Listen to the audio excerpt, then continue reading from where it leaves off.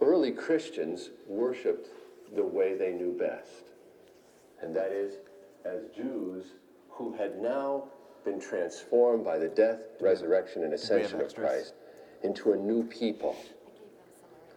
And one of the things that we can never forget Do you have the extras, or? is that early Christians Okay, here, I'll just take the were extras. Jewish Christians.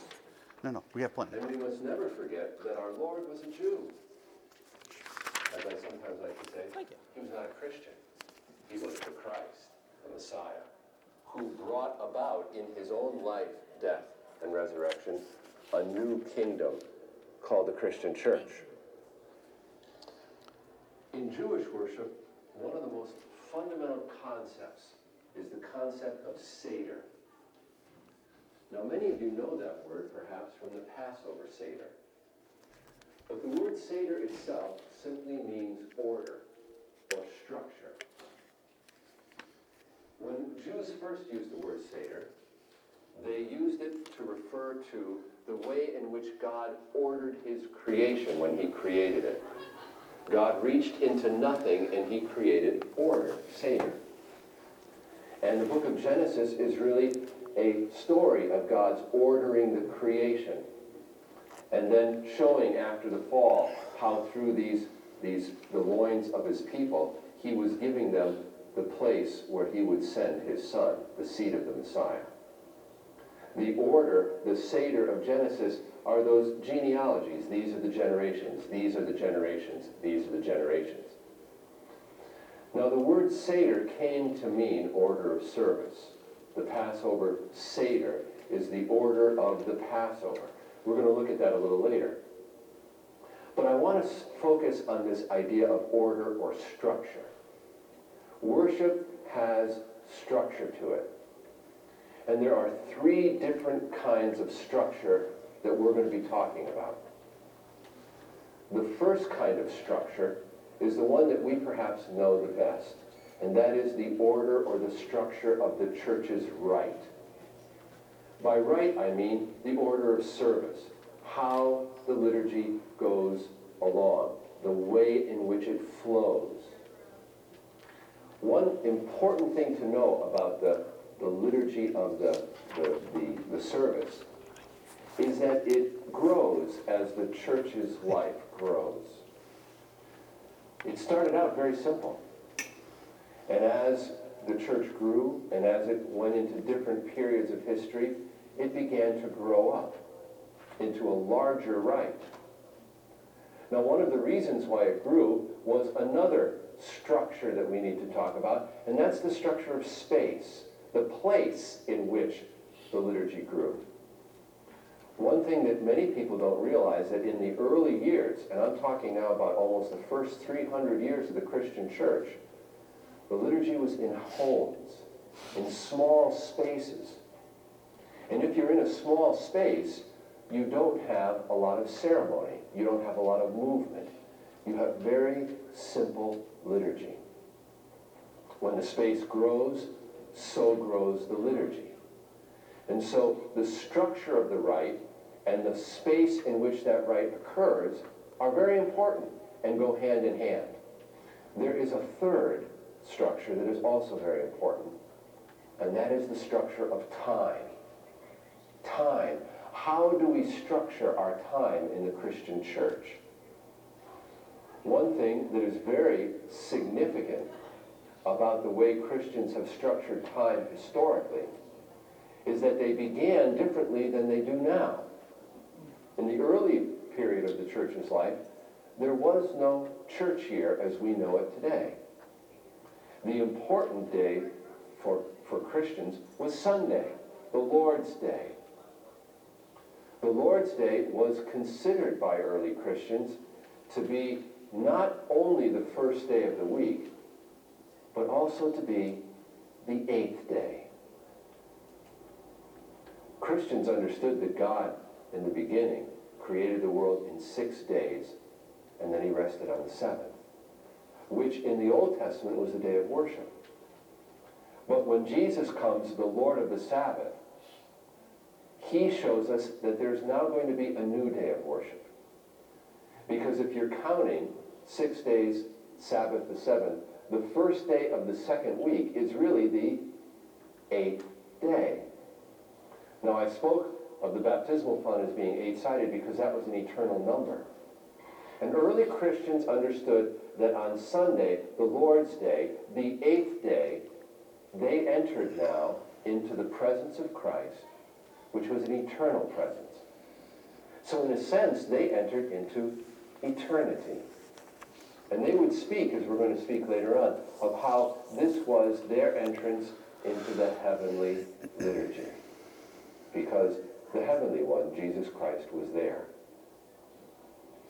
Now these three structures, rite, space, and time, were fundamental ways in which early Christians ordered their lives. And they are fundamental ways in which we order our life today. Think of it this way, that the structure of the rite is the structure of the way in which we come together in the gospel and the Lord's Supper to receive the gifts of God. The structure of the space is where we gather together as the Lord's body to receive these gifts. And the structure of time, Sunday, is the Lord's day, which is the day in which we, as the body of Christ, his church, come together to receive the gifts that come to us in the gospel and the Lord's Supper. The Lord's Supper, the Lord's body, and the Lord's day. These are three important structures that are part and parcel of the way in which we continue today to structure our life. We will also see, however, that we have a church here, which shows us that we have now available to us an opportunity to remember the Lord's life and the church's life in a wonderful ordering of our time in terms of our year as well as our week. But because the church's rite is perhaps the most central part of the liturgy, let's for a moment look at how that liturgy develops.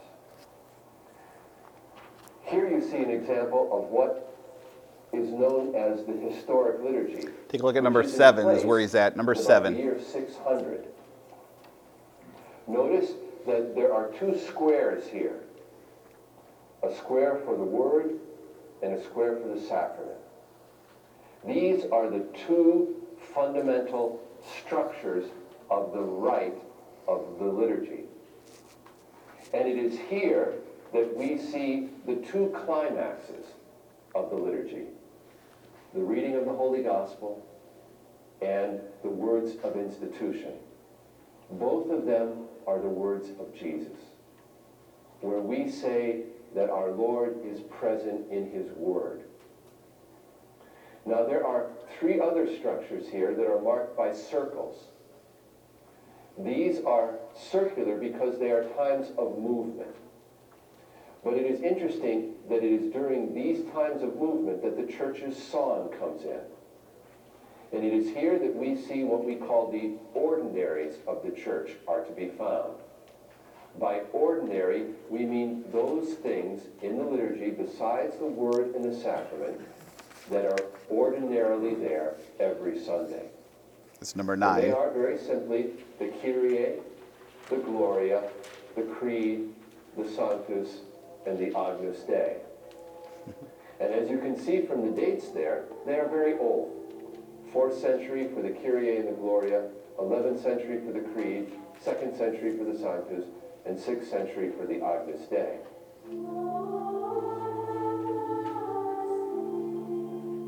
For the peace of the whole world, for the well-being of the Church of God, and for the unity of all, let us pray to the Lord.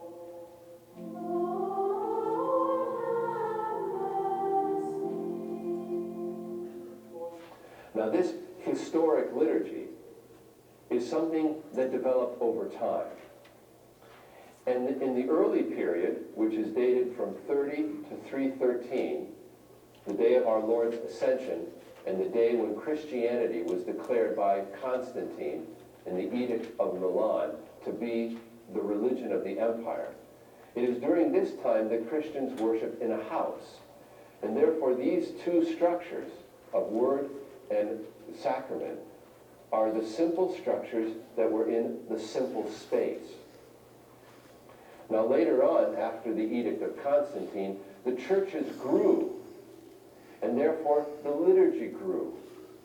And so it is at this time that these other three structures of entrance rite, preparation rite for the sacrament, and communion or distribution of the sacrament are added to the liturgy to create this fivefold shape, which is called the historic liturgy. During the medieval time, we see that the liturgy expands even more. And here you can see how the liturgy is becoming more complex. That it is being added to in such a way that we begin to lose sight of the very clean fivefold shapes of the liturgy. Our Lutheran liturgy contains these five shapes, although one of them, the entrance rite, has now become really a part of the liturgy of the Word. One of the things we're going to be doing in our study of the liturgy is to show how these structures develop, and to show how our Lutheran liturgy is really the historic liturgy expressed in a Lutheran way. The history of the liturgy is one that follows the history of the church. And here, in a very simple structure, we have the periods of time in the church's life in which the liturgy is seen as a movement from simplicity to the richness of the imperial period, to the disintegration during the medieval period, and then to restoration during the Reformation period. There was a period here during the age of pietism and rationalism where the liturgy also experienced a time of disintegration.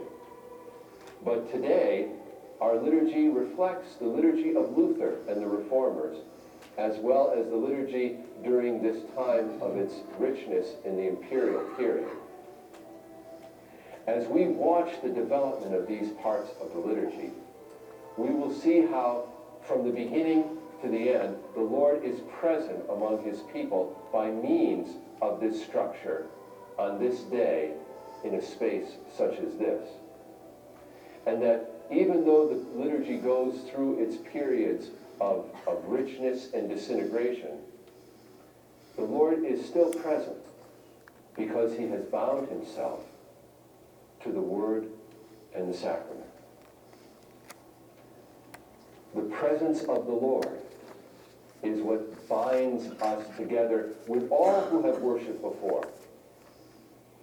And one of the wonderful things about studying the Lord's liturgy is to recognize that in this rite that we gather around every Sunday, there is continuity with what has gone before. And I think the best way to speak of that continuity is continuity with the saints, with those who have been joined with Christ by baptism as we have, and who have been nurtured in that life by hearing his word and receiving his sacrament.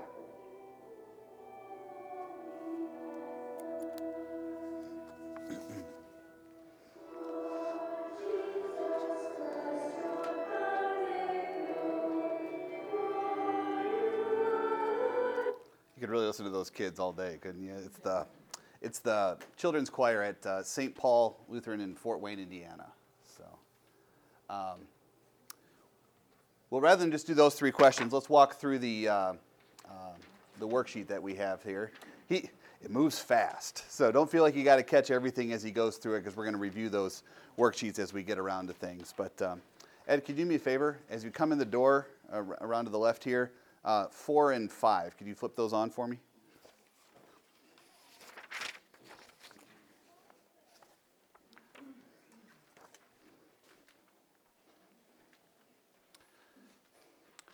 So, who learned something new today?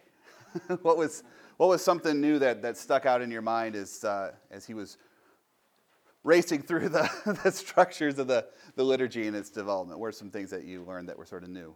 I guess one of the things that is new, but shouldn't be, is that early Christians, Jewish Christians met in homes rather than religious structures. Yeah, the house church idea. Yeah, they worshipped where they had room and what was available to them at that point. That's right. At first, you look at the book of Acts, Paul and the apostles and everybody, they would go continuously to the synagogues because they didn't see themselves as starting something new, but as the fulfillment of what God had promised in the Old Testament. So they were continuing to worship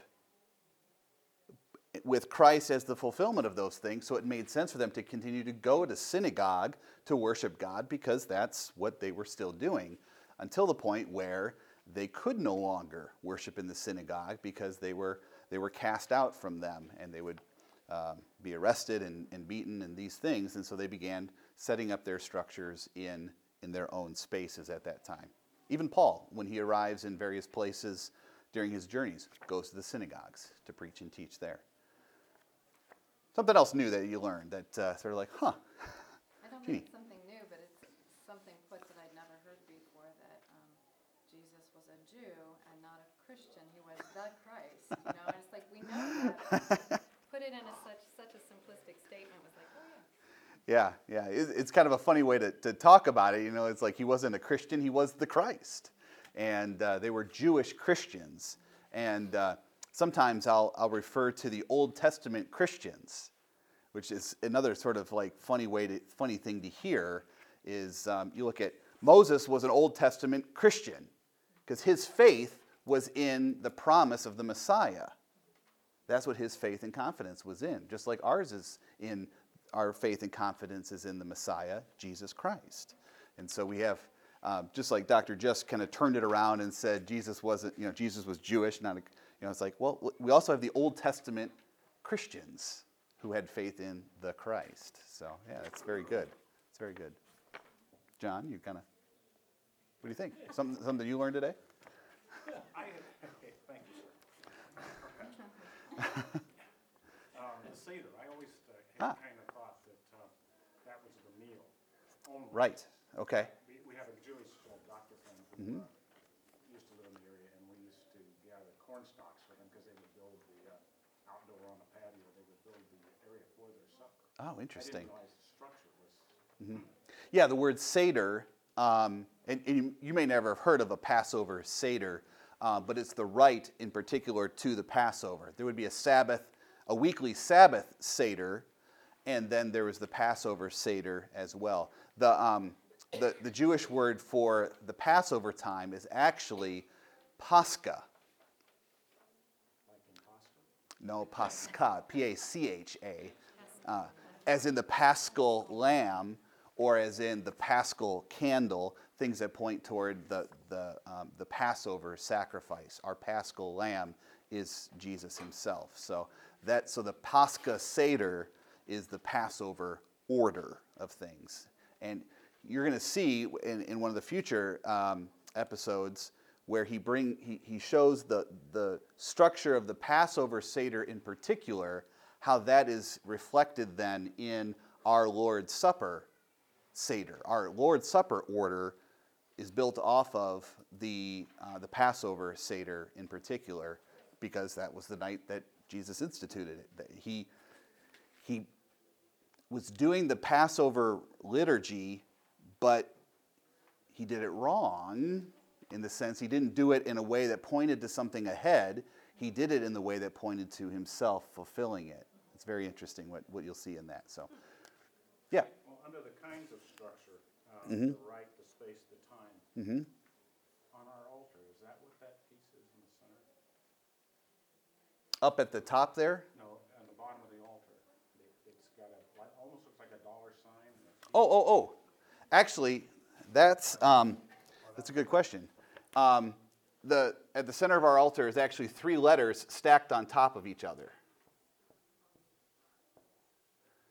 And when you stack those on top of each other, then you get the I, the H, and the S. I was just informed I missed that. So. That's okay. No, that's all right.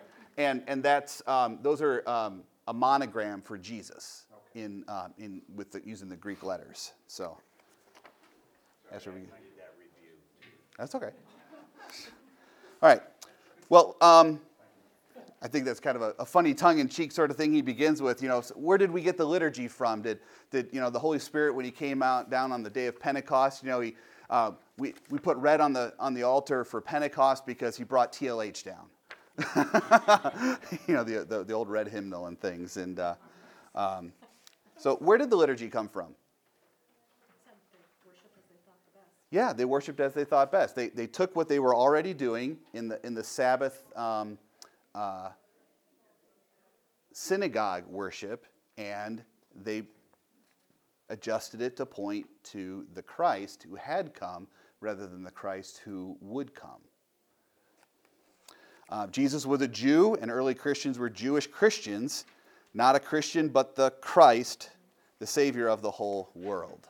Yeah. Mm-hmm. So did they at first continue worshiping on Saturday, or when did that change? You know, that's a very interesting question. If they were going to the synagogue and meeting and talking to the people who were there, that was clearly going to be on a Saturday, because that was the synagogue day of gathering was going to be on Saturdays. However, the Christian gatherings in the homes was also very early, because, well, you think about it, what day did Jesus rise? Sunday. That night, you got to think back to John chapter 21 here, on the very first day, that night, all the disciples were gathered in that upper room, right? Probably the very same upper room, likely, that they had the Lord's Supper a few nights before. They got the room rented out already, kind of thing. Where are we going to go? Let's go somewhere where we know, where we've been, where we can say, back to that place. It kind of becomes a home base of sorts. There's actually some evidence to show that there's a John Mark, not necessarily the Mark of Mark the gospel writer, but John Mark we see his name in the book of Acts, may have been his home, he becomes a Christian later on and a player and an accompaniment to Paul. But they're gathered there on Sunday, and who shows up? Jesus shows up. Well, but Thomas wasn't with them. Well, 8 days later, it says 8 days too, because it's 1 week later, same day of the week, but 1 week later. Where are they again? They're in the same place, and they're all together again. Because, well, hey, if we're all together and Jesus shows up, let's do that again. So they did again. And we see that happening again and again, that perhaps as early as basically right away when they start seeing, wow, this is the day Jesus rose, he's appearing to us, we gather together on this day. Pretty early on, actually. The concept of eighth day also plays into the 8 sides of our font, in addition to the, oh gosh, I'm sorry, Denise. No hard feelings. There we go. Now, if we talk about Sunday as the first day,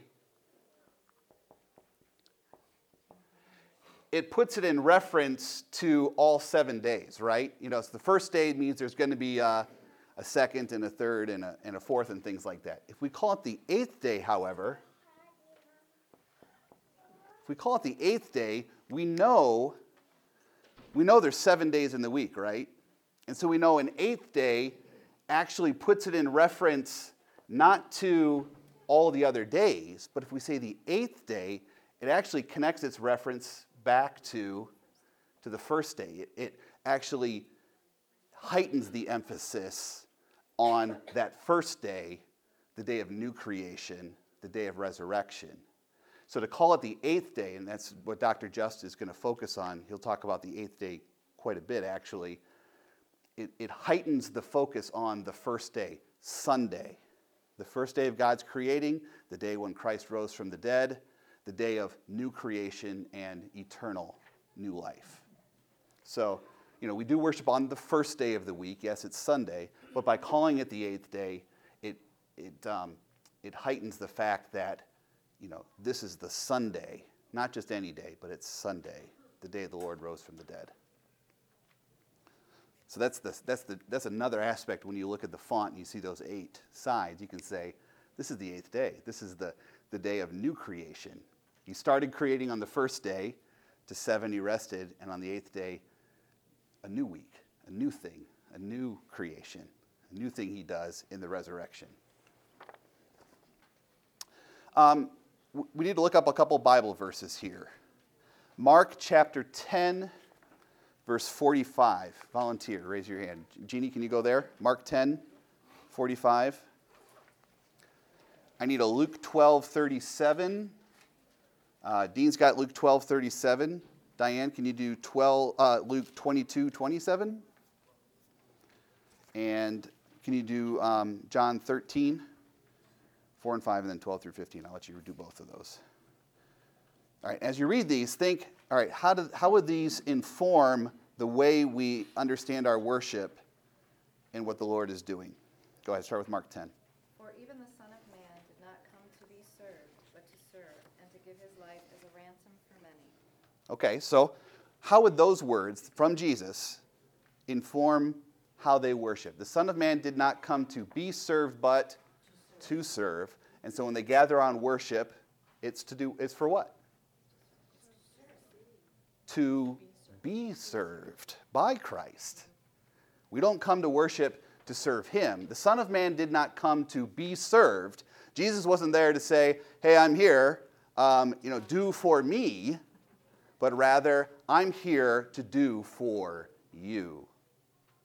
And that's why we worship, to receive God's gifts. Jim. I was just thinking that. So then we could say we really go to church to receive his gift. Absolutely. Absolutely. And having received those gifts, we certainly respond, right? If you're going to breathe in, you also will breathe out. Well, that's just like the Sunday school Bible class. Mm-hmm.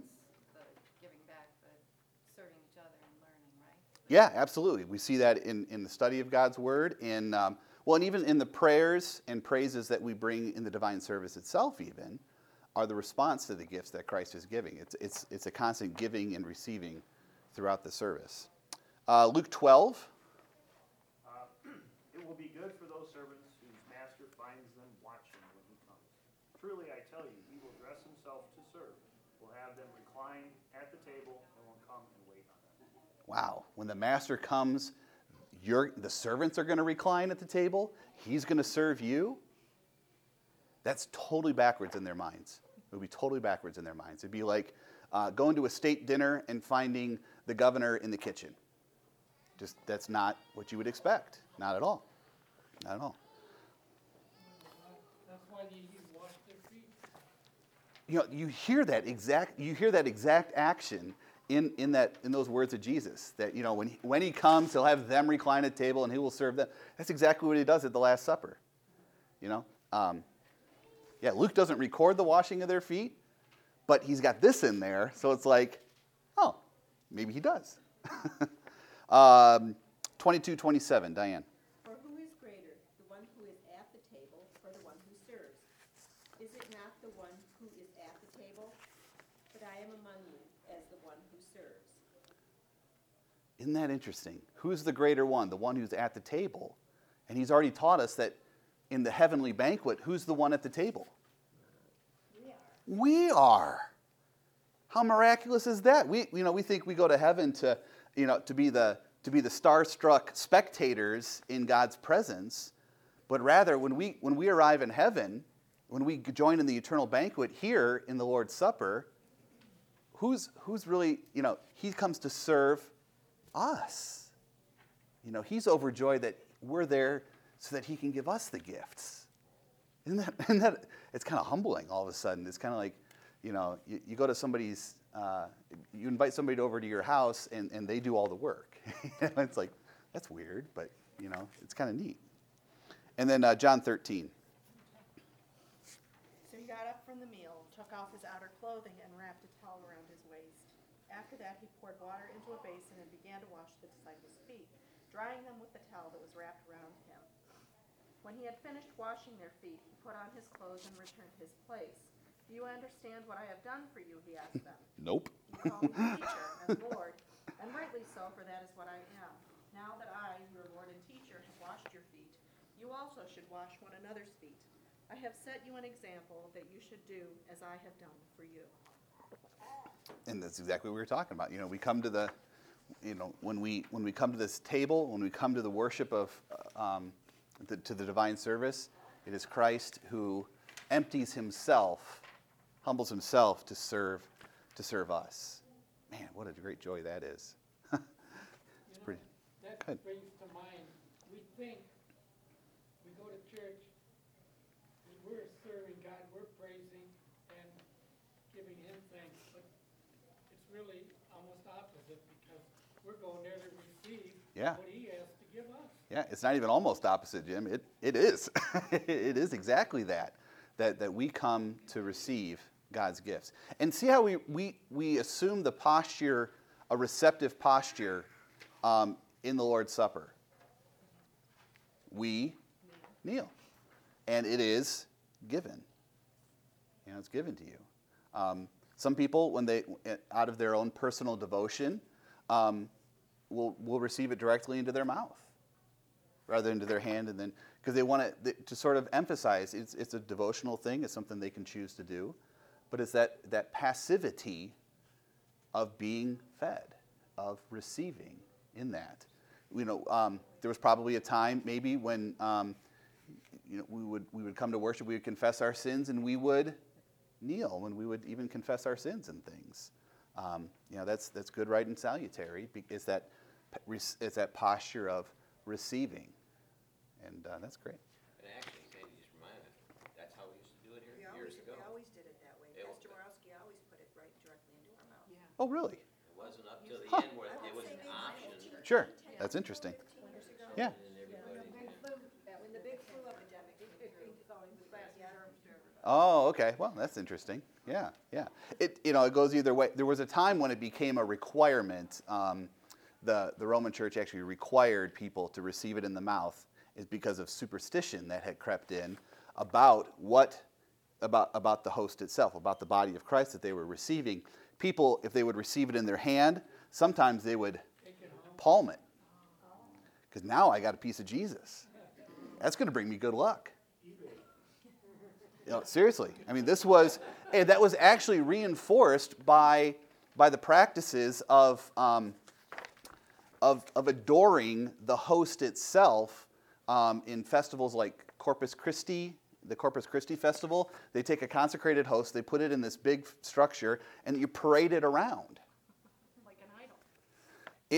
It really becomes an idolatrous kind of thing because you're worshiping the thing instead of the Christ. People are turning it into that. Yeah, this thing brings me good luck. I will have good fortune because I have this communion bread in my pocket or with me.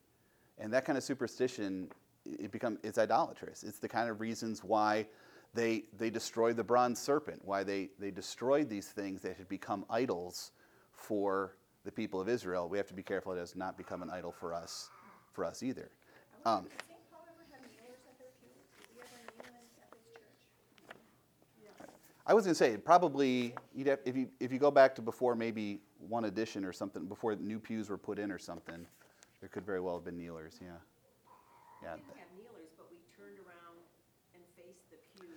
That's so funny, because I was just about to say, there were some churches, if they didn't have kneelers, We just turned around and knelt on the floor then and you could kind of faced rest the on the pew. pew. Yeah. So you rested your arms like that. isn't that interesting? I've heard of churches doing that, yeah. Yeah, Yeah. then you had your back to the altar. Then you had your back to the, You would have to. So there was this tension between, the posture of repentance, which is kneeling, and being able to face the right way. What do? I'm sort of glad that what's won out is, standing is also a posture of respect. Also, somebody important walks in the room, you stand. A lady comes to the table, you stand, right? All the kids have forgotten about what that is anymore. Chivalry is, chivalry may be dead, but I'm just glad you reinforced the women are important. Oh, absolutely. Absolutely. He's not dumb, he's I'm surrounded.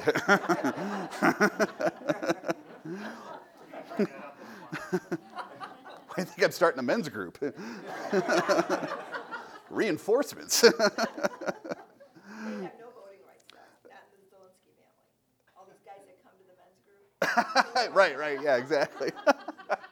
Yeah, they hold no sway. Yeah, exactly right. All right, we talked about a few of these. Number 4, the term Seder means the rite or the order, structure, yep. And you talked about 3 structures. The rite is the order of the liturgy, yeah. The way in which we come together to receive the eternal gifts of God. And he sums it up as it being the Lord's Supper. The whole thing is the order of God's meal. So why did it begin so simply? Because that's what they knew. That's what they. Yep, it's what they knew. They worshipped as was best. And also, where did they do it?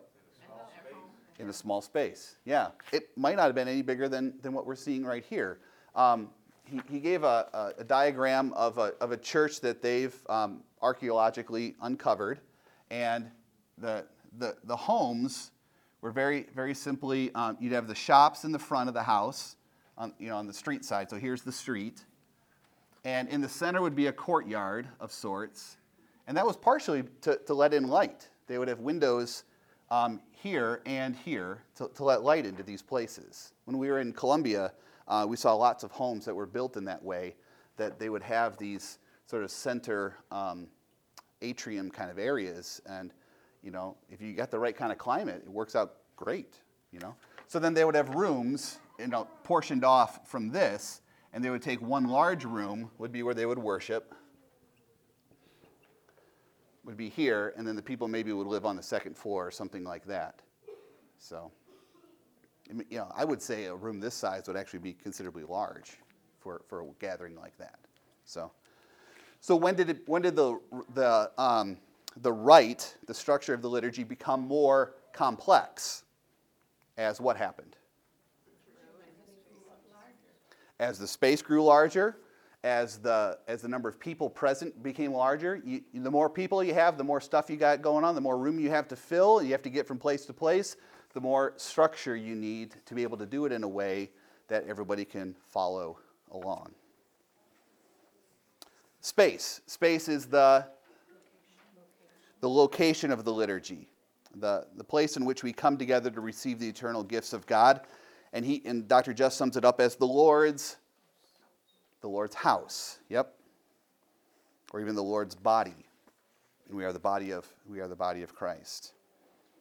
And time is the day of the liturgy, the day on which we come together to receive God's gifts. We talked about the Sabbath day and Sunday becoming the important day. The church year, I don't know if he exactly covered this or not, but the church year allows us to continuously to remember God's promise. Well, let's see. If the church year begins, what season? With what season? Advent. So that's God's promise to send the Savior. Then it's Christmas, the Savior's birth.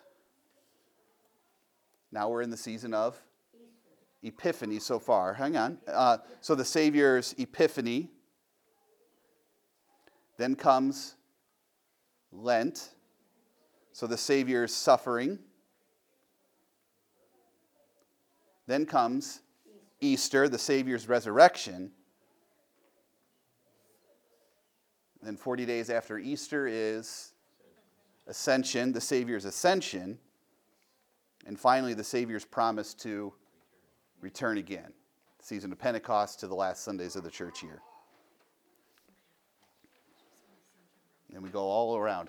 We keep going around and around. This was one of the things we taught when I went over to West Africa, to Liberia, to teach them about the church year structure, how it follows the life of Christ and the life of the church and the readings that we have for each day of the year and things. And they had sort of a sense of that. They knew seasons of the year. We knew Christmas was a time, Easter was a time, but they didn't have a good sense for all those details that went in between, or the readings that were appointed, either in a 3-year cycle or a 1-year cycle. And we handed this out to them, showing them, well, here's the 3 years worth of readings and the dates for them and things. And they were looking at them. They were like, do you use this?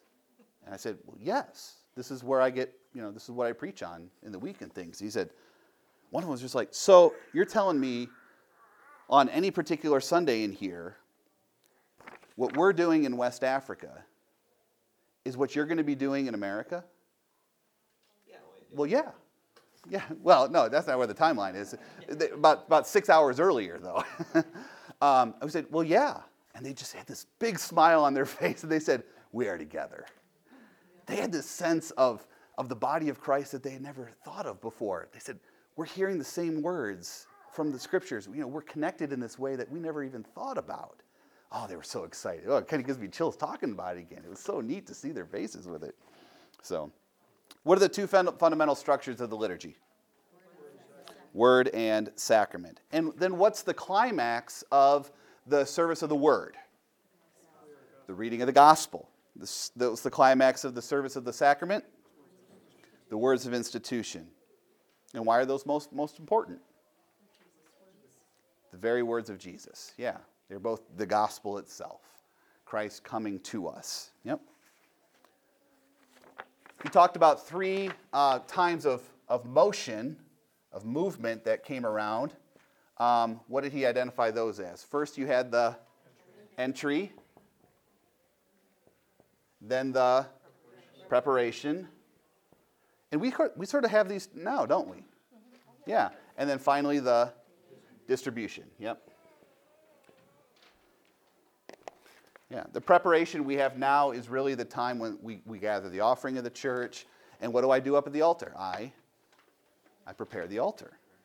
I make that ready. And so there's sort of this, for me as a pastor even, it's sort of, you know, we get a little breather in the middle there. You know, kind of like, okay, we got to get reset for everything now. Okay, now we've got service of the sacrament. Yeah, I don't know how many people utilize it. There's prayers for entry.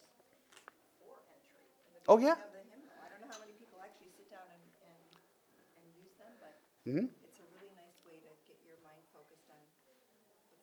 Yeah, you open the hymnal up. The first page is services, is prayers when you come into church, before you receive the sacrament, after you receive the sacrament, and these things. Yeah, yeah. We'll take a look at our hymnal itself and it as a resource. The more we learn about the various structures and things, because it's tremendous help. Yeah. What did they? Now, during these times of movement is when they introduced. What was introduced into the life of the church then? It calls them the ordinaries, or the church's time of song, times of singing, ordinaries. An ordinary just means it's the same every week. It ordinarily occurs. The flip side of that coin would be a proper. Things that change from week to week or are appointed for a different week. A proper would be the readings. The readings are appointed for each week, and they are different from week to week. That is the propers for the day. The collect of the day, that first prayer I pray after the Kyrie, the Gloria in Excelsis, the Lord be with you and with your spirit, let us pray. The collect of the day, that changes from week to week, and it's appointed for that particular day of the church year. The ordinaries, on the other hand, are the same words from week to week throughout our order, throughout our life of worship. And they are the what? Kyrie, the Gloria in Excelsis, the Creed, Sanctus, and the Agnus Dei. So, Lord have mercy, glory to God in the highest, I believe in God the Father, holy, holy, holy, and Lamb of God who takes away the sin of the world. Interestingly, most of those show up right away in the first two, the Kyrie and the Gloria, and a lot of these other songs show up right at the beginning of Luke's Gospel. We talked a little bit about that during our study of the Nativity story. He said the Creed was the 11th century. That's the Nicene Creed being sort of written and put into form. The Creed as part of the weekly worship was from the very beginning. The Jews, as part of their synagogue worship, said a creed during the readings. And their creed was very simple. It was called the Shema, and it was, the Lord our God, the Lord is one. And that's from Deuteronomy. That was their creed. And so they had a creed very early on that it looks very much like the Apostles' Creed, actually. It's called the Romana, and we saw it pretty early on. All right, various periods of worship. The domestic period, worship took place in homes. The imperial period developed to be known as the historic liturgy as the space of worship grew. And during the medieval period, the worship liturgy became even more complex. Yep. And so the way we worship today is simply the historic liturgy expressed in a Lutheran way. You know, when Luther reformed the liturgy, he took out the things that had disintegrated in the liturgy, that had become superstition, that had become added from outside of Scripture, and actually weren't just simply from outside of Scripture, but worked against the gospel. The words, the language of works and of enacting sacrifice and things like that. So he took those out. He was restoring those aspects of it. That was the Lutheran way to express it. Number 12, domestic period was a time of simplicity. Imperial was a time of richness or of development, I think, when a lot of things were growing in the liturgy. The medieval period was a time when it disintegrated. Yeah, it really started falling apart. The Reformation became a time of restoration. Now, two words here, pietism and rationalism. We haven't talked about what those words are really, but that was like from the 1600s to about the 1900s. Period of pietism and rationalism, where again the liturgy began to disintegrate. It began falling apart again with revivalism and needing to come to God's house and have faith excited out of you. And there would be things done to elicit emotional responses that they attributed to the Holy Spirit. Speaking in tongues is first understood as being a mark of the church and things. This was a time when the liturgy began to disintegrate and people were moving away from the use of the liturgy. What was the rationalism? Were they trying to make sense of things and that's why it disintegrated, or is it something else? Rationalism is like the Enlightenment and the Great Awakenings, times when everything had to be explainable. And so the miracles of Jesus had to be explainable. That's why you have like Thomas Jefferson, the Jeffersonian Bible. He took the Bible and he said, well, I'm just going to take out what is irrational or unexplainable. And so he literally cut it out.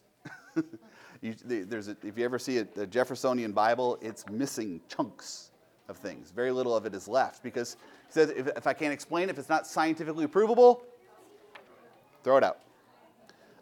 And then Lutheranism of today is another time of liturgical restoration or renewal. We're back to the historic liturgy expressed in a Lutheran way, more now than we have in centuries, really.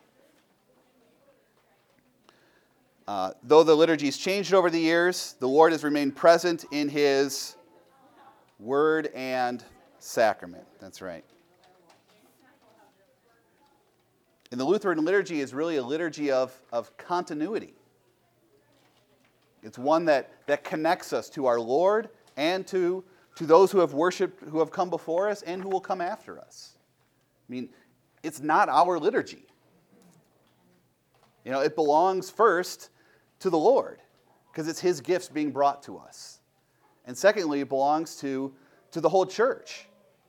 It's, you know. They said in Liberia, was it you said? Yeah. They said We're connected. Yeah, there's a continuity there. Yeah, we owe it to our Liberian brothers and sisters to remain connected to them and to the whole church throughout the ages. Yeah, there's a lot to that. All right, well, another great, boy, just lots of fun talking with you guys. Neat seeing your eyes and your faces as you're sort of like the lights are going off, and it's like, man, we use this. Unless we're flickering. Got to replay that one. The lights, yeah, it's nice seeing the lights come on, and it's really wonderful. So, I do. So, drive home safely. Be safe on the roads. God's blessings to you, and we'll see you next